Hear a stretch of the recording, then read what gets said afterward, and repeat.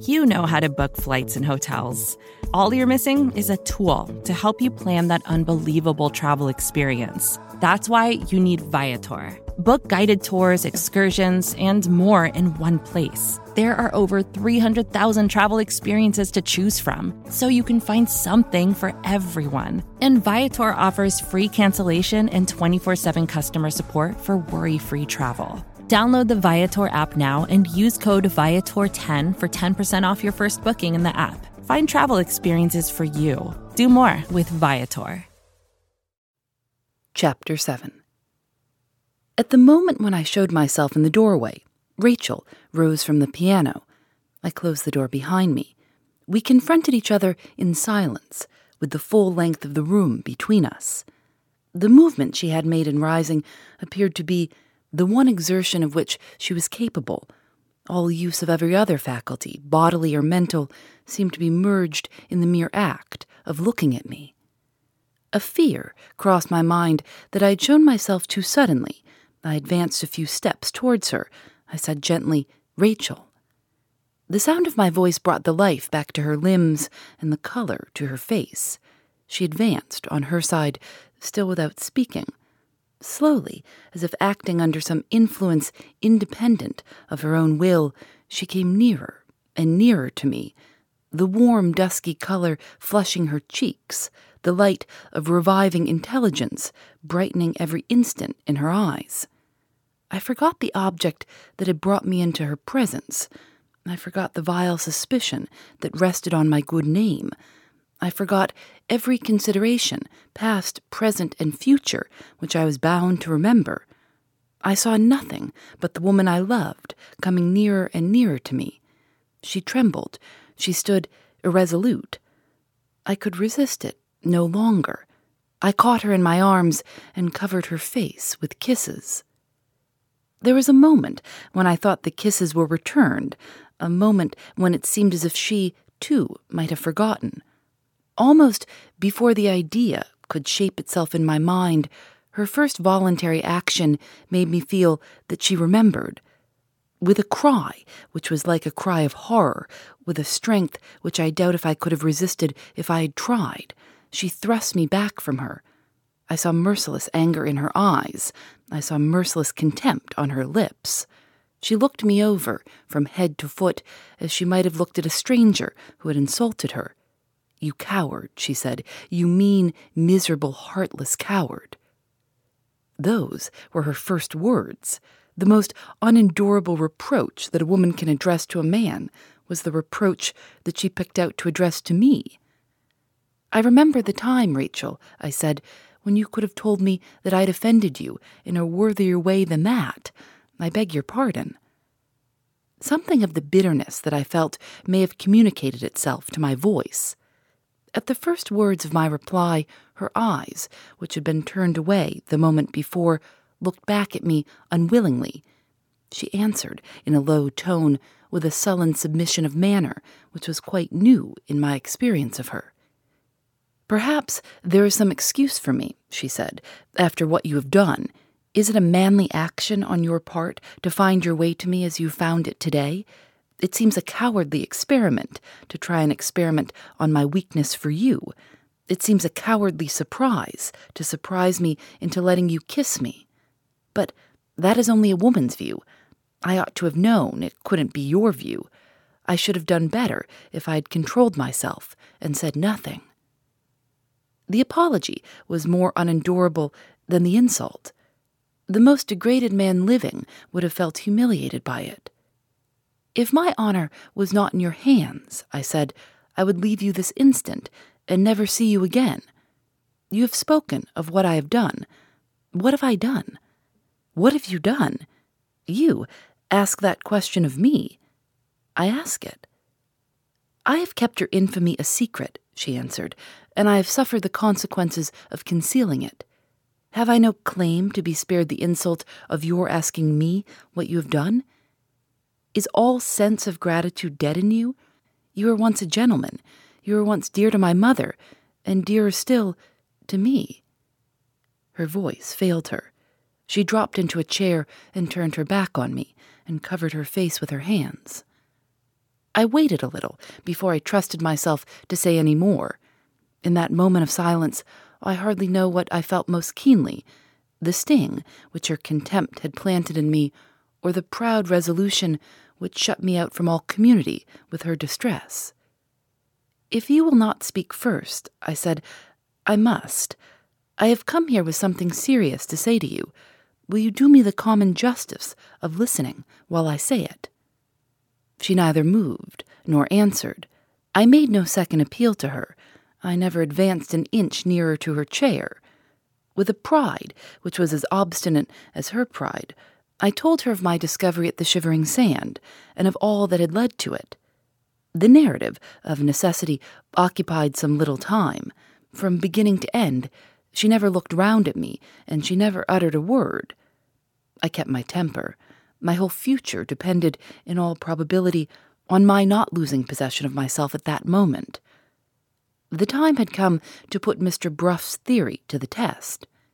In the breathless interest of trying that experiment, I moved round so as to place myself in front of her. "I have a question to ask you," I said.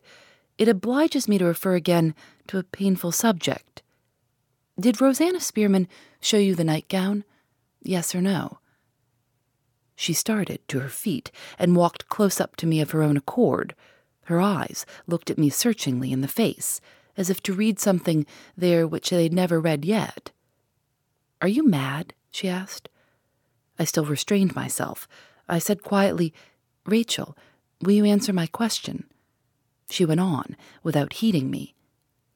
"Have you some object to gain which I don't understand? Some mean fear about the future in which I am concerned? They say your father's death has made you a rich man. Have you come here to compensate me for the loss of my diamond? And have you heart enough left to feel ashamed of your errand? Is that the secret of your pretense of innocence and your story about Rosanna Spearman? Is there a motive of shame at the bottom of all the falsehood this time?" I stopped her there. I could control myself no longer. "You have done me an infamous wrong," I broke out hotly. "You suspect me of stealing your diamond. I have a right to know, and I will know, the reason why." "Suspect you?" she exclaimed, her anger rising with mine. "You villain! I saw you take the diamond with my own eyes." The revelation which burst upon me in those words, the overthrow which they instantly accomplished of the whole view of the case on which Mr. Bruff had relied, struck me helpless. Innocent as I was, I stood before her in silence. To her eyes, to any eyes, I must have looked like a man overwhelmed by the discovery of his own guilt. She drew back from the spectacle of my humiliation and of her triumph. The sudden silence that had fallen upon me seemed to frighten her. "I spared you at the time," she said. "I would have spared you now if you had not forced me to speak." She moved away as if to leave the room, and hesitated before she got to the door. "Why did you come here to humiliate yourself?" she asked. "Why did you come here to humiliate me?" She went on a few steps and paused once more. "For God's sake, say something," she exclaimed passionately. "If you have any mercy left, don't let me degrade myself in this way. Say something, and drive me out of the room." I advanced towards her, hardly conscious of what I was doing. I had possibly some confused idea of detaining her until she had told me more. From the moment when I knew that the evidence on which I stood condemned in Rachel's mind was the evidence of her own eyes, nothing, not even my conviction of my own innocence, was clear to my mind. I took her by the hand. I tried to speak firmly and to the purpose. All I could say was, "Rachel, you once loved me." She shuddered and looked away from me. Her hand lay powerless and trembling in mine. "Let go of it," she said faintly. My touch seemed to have the same effect on her which the sound of my voice had produced when I first entered the room. After she had said the word which called me a coward, after she had made the avowal which branded me as a thief, while her hand lay in mine, I was her master still. I drew her gently back into the middle of the room. I seated her by the side of me. "Rachel," I said, I can't explain the contradiction in what I'm going to tell you. I can only speak the truth as you have spoken it. You saw me with your own eyes. You saw me take the diamond. Before God who hears us, I declare that I know now I took it for the first time. Do you doubt me still?" She had neither heeded nor heard me. "Let go of my hand," she repeated faintly. That was her only answer. Her head sank on my shoulder, and her hand unconsciously closed on mine at the moment when she asked me to release it. I refrained from pressing the question, but there my forbearance stopped. My chance of ever holding up my head again among honest men depended on my chance of inducing her to make her disclosure complete. The one hope left for me was the hope that she might have overlooked something in the chain of evidence, some mere trifle, perhaps, which might, nevertheless, under careful investigation, be made the means of vindicating my innocence in the end. I own I kept possession of her hand. I own I spoke to her with all that I could summon back of the sympathy and confidence of the bygone time. "I want to ask you something," I said. "I want you to tell me everything that happened, from the time when we wished each other good night to the time when you saw me take the diamond." She lifted her head from my shoulder and made an effort to release her hand. "Oh, why go back to it?" she said. "Why go back to it?" "I will tell you why, Rachel. You are the victim, and I am the victim, of some monstrous delusion which has worn the mask of truth. If we look at what happened on the night of your birthday together, we may end in understanding each other yet." Her head dropped back on my shoulder. The tears gathered in her eyes and fell slowly over her cheeks. "Oh," she said, "have I never had that hope?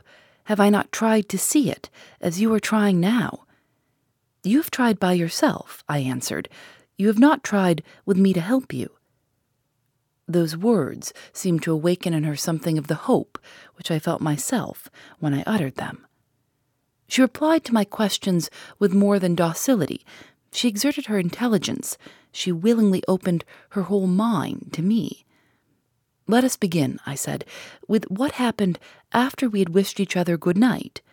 Did you go to bed, or did you sit up?" "I went to bed." "Did you notice the time? Was it late?" "Not very. About 12 o'clock, I think." "Did you fall asleep?" "No, I couldn't sleep that night." "You were restless." "I was thinking of you." The answer almost unmanned me. Something in the tone, even more than in the words, went straight to my heart. It was only after pausing a little first that I was able to go on. "Had you any light in your room?" I asked. "None, until I got up again and lit my candle." "How long was that after you had gone to bed?" "About an hour after, I think, about 1 o'clock." "Did you leave your bedroom?" "I was going to leave it. I'd put on my dressing gown, and I was going into my sitting room to get a book." "Had you opened your bedroom door?" "I just opened it." "But you had not gone into the sitting room?"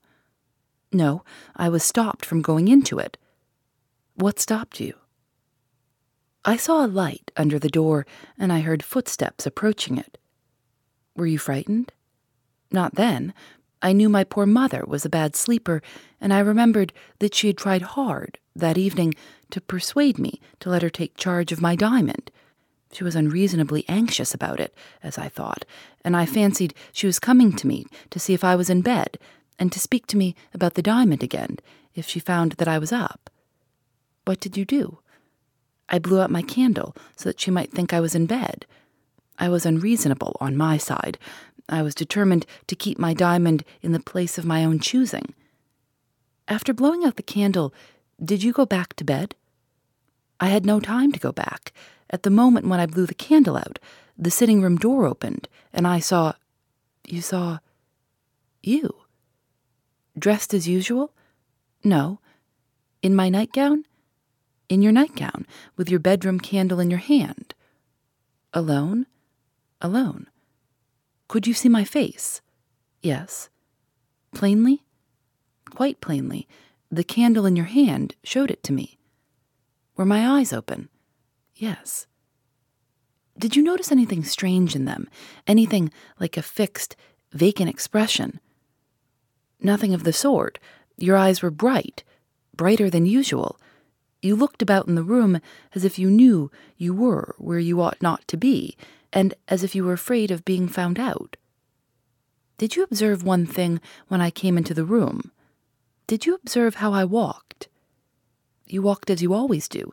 You came in as far as the middle of the room, and then you stopped and looked about you. What did you do on first seeing me? I could do nothing. I was petrified. I couldn't speak. I couldn't call out. I couldn't even move to shut my door. Could I see you where you stood?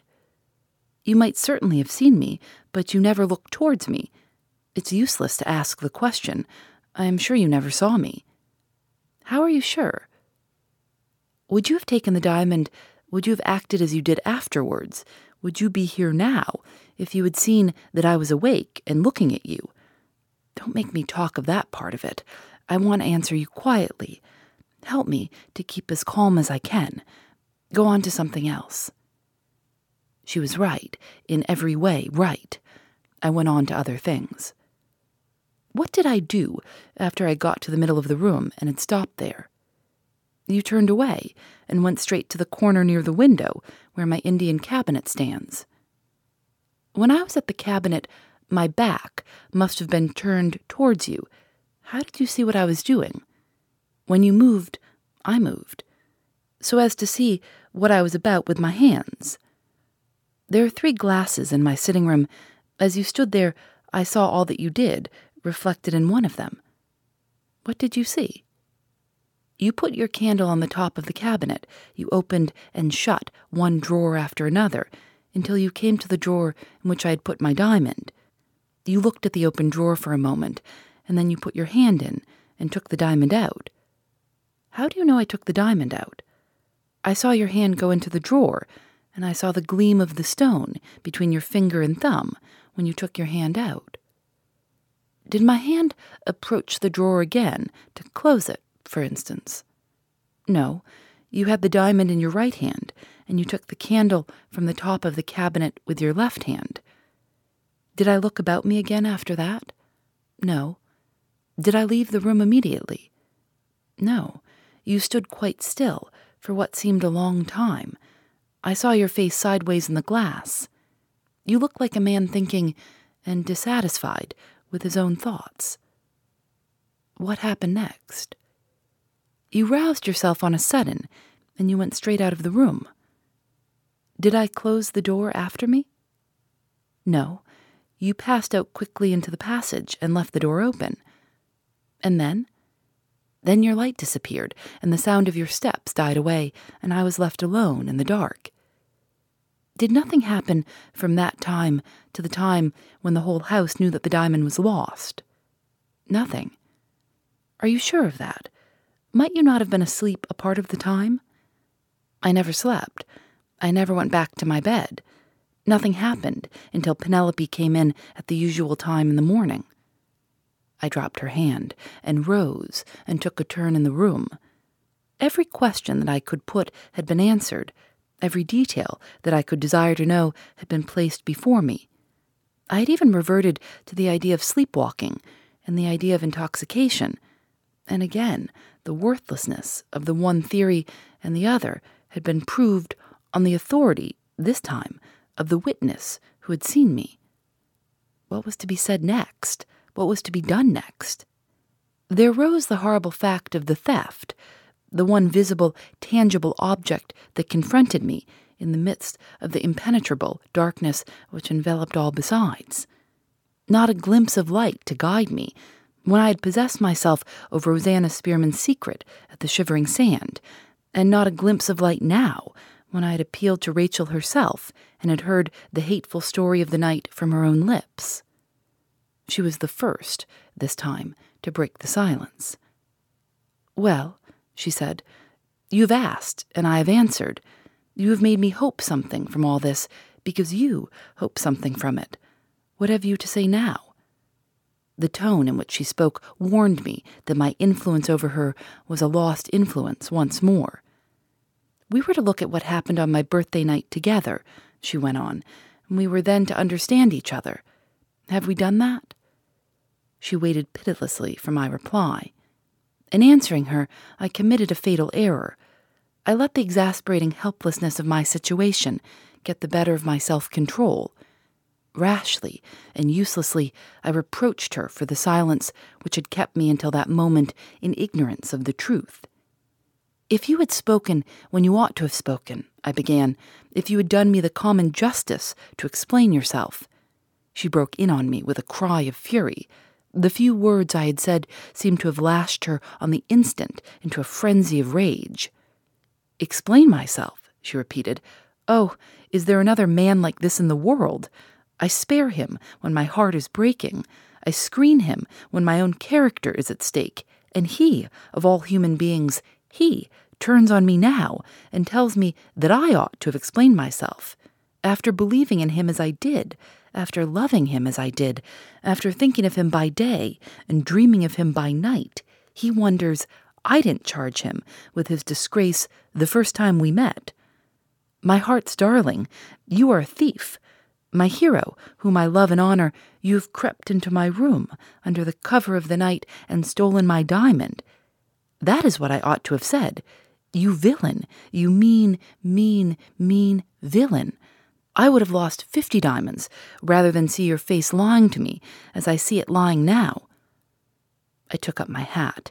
In mercy to her, yes, I can honestly say it, in mercy to her, I turned away without a word and opened the door by which I had entered the room. She followed and snatched the door out of my hand. She closed it and pointed back to the place that I had left. "No," she said, "not yet. It seems that I owe a justification of my conduct to you. You shall stay and hear it, or you shall stoop to the lowest infamy of all and force your way out." It wrung my heart to see her. It wrung my heart to hear her. I answered by a sign. It was all I could do, that I submitted myself to her will. The crimson flush of anger began to fade out of her face as I went back and took my chair in silence. She waited a little and steadied herself. When she went on, but one sign of feeling was discernible in her. She spoke without looking at me. Her hands were fast clasped in her lap, and her eyes were fixed on the ground. "I ought to have done you the common justice to explain myself," she said, repeating my own words. "You shall see whether I did try to do you justice or not. I told you just now that I never slept and never returned to my bed after you had left my sitting room. It's useless to trouble you by dwelling on what I thought. You would not understand my thoughts. I will only tell you what I did when time enough had passed to help me recover myself. I refrained from alarming the house and telling everybody what had happened, as I ought to have done. In spite of what I had seen, I was fond enough of you to believe, no matter what, any impossibility, rather than admit to my own mind that you were deliberately a thief. I thought, and I ended in writing to you. I never received the letter. I know you never received it. Wait a little, and you shall hear why. My letter would have told you nothing openly. It would not have ruined you for life if it had fallen into some other person's hands. It would only have said, in a manner which you yourself could not possibly have mistaken, that I had reason to know you were in debt, and that it was in my experience and in my mother's experience of you that you were not very discreet or very scrupulous about how you got money when you wanted it. You would have remembered the visit of the French lawyer, and you would have known what I referred to. If you had read on with some interest after that, you would have come to an offer I had to make to you. The offer, privately, not a word, mind, to be said openly about it between us, of the loan of as large a sum of money as I could get. And I would have got it, she exclaimed, her color beginning to rise again, and her eyes looking up at me once more. I would have pledged the diamond myself if I could have got you money in no other way. In those words I wrote to you. Wait, I did more than that. I arranged with Penelope to give you the letter when nobody was near, I planned to shut myself into my bedroom and to have the sitting room left open and empty all the morning. And I hoped, with all my heart and soul, I hoped that you would take the opportunity and put the diamond back secretly in the drawer. I attempted to speak. She lifted her hand impatiently and stopped me. In the rapid alterations of her temper, her anger was beginning to rise again. She got up from her chair and approached me. "I know what you're going to say," she went on. "You're going to remind me again that you never received my letter. I can tell you why. I tore it up." "For what reason?" I asked. "For the best of reasons. I preferred tearing it up to throwing it away upon such a man as you. What was the first news that reached me in the morning? Just as my little plan was complete, what did I hear? I heard that you were the foremost person in the house in fetching the police. You were the active man. You were the leader. You were working harder than any of them to recover the jewel. You even carried your audacity far enough to ask to speak to me about the loss of the diamond which you yourself had stolen, the diamond which was all the time in your own hands. After that proof of your horrible falseness and cunning, I tore up my letter. But even then, even when I was maddened by the searching and questioning of the policeman whom you had sent in, even then there was some infatuation in my mind which wouldn't let me give you up. I said to myself, he has played his vile farce before everybody else in the house. Let me try if he can play it before me. Somebody told me you were on the terrace. I went down to the terrace. I forced myself to look at you. I forced myself to speak to you. Have you forgotten what I said?" I might have answered that I remembered every word of it, but what purpose at that moment would the answer have served? How could I tell her that what she had said had astonished me, had distressed me, had suggested to me that she was in a state of dangerous nervous excitement, had even roused a moment's doubt in my mind whether the loss of the jewel was as much a mystery to her as to the rest of us, but had never once given me so much a glimpse at the truth? Without the shadow of a proof to produce in vindication of my innocence, how could I persuade her that I knew no more than the stranger could have known of what was really in her thoughts when she spoke to me on the terrace? "It may suit your convenience to forget. It suits my convenience to remember," she went on. "I know what I said, for I considered it with myself before I said it. I gave you one opportunity after another of owning the truth. I left nothing unsaid that I could say, short of actually telling you that I knew you had committed the theft. And all the return you made was to look at me with your vile pretense of astonishment and your false face of innocence, just as you've looked at me today, just as you are looking at me now. I left you that morning, knowing you at last for what you were, for what you are, as base a wretch as ever walked the earth. If you had spoken out at the time, you might have left me, Rachel, knowing that you had cruelly wronged an innocent man." "If I had spoken out before other people," she retorted, with another burst of indignation, "you would have been disgraced for life. If I had spoken out to no ears but yours, you would have denied it, as you are denying it now. Do you think I should have believed you? Would a man hesitate at a lie who had done what I saw you do, who had behaved about it afterwards as I saw you behave? I tell you again, I shrank from the horror of hearing you lie, after the horror of seeing you thieve. You talk as if this was a misunderstanding, which a few words might have set right. Well, the misunderstanding is at an end. Is the thing set right? No, the thing is just where it was. I don't believe you now. I don't believe you found the nightgown. I don't believe in Rosanna Spearman's letter. I don't believe a word you have said. You stole it. I saw you. You affected to help the police. I saw you. You pledged the diamond to the moneylender in London. I am sure of it. You cast the suspicion of your disgrace, thanks to my base silence, on an innocent man. You fled to the continent with your plunder the next morning. After all that vileness, there was but one thing more you could do. You could come here with a last falsehood on your lips. You could come here and tell me that I have wronged you." If I had stayed a moment more, I know not what words might have escaped me, which I should have remembered with vain repentance and regret. I passed by her and opened the door for the second time. For the second time, with the frantic perversity of a roused woman, she caught me by the arm and barred my way out. "Let me go, Rachel," I said. "It will be better for both of us. Let me go." The hysterical passion swelled in her bosom. Her quickened, convulsive breathing almost beat on my face as she held me back at the door. "Why did you come here?" she persisted, desperately. "I ask you again, why did you come here? Are you afraid I shall expose you? Now you are a rich man. Now you have got a place in the world. Now you may marry the best lady in the land. Are you afraid I shall say the words which I have never said yet to anybody but you? I can't say the words. I can't expose you. I am worse, if worse can be, than you are yourself."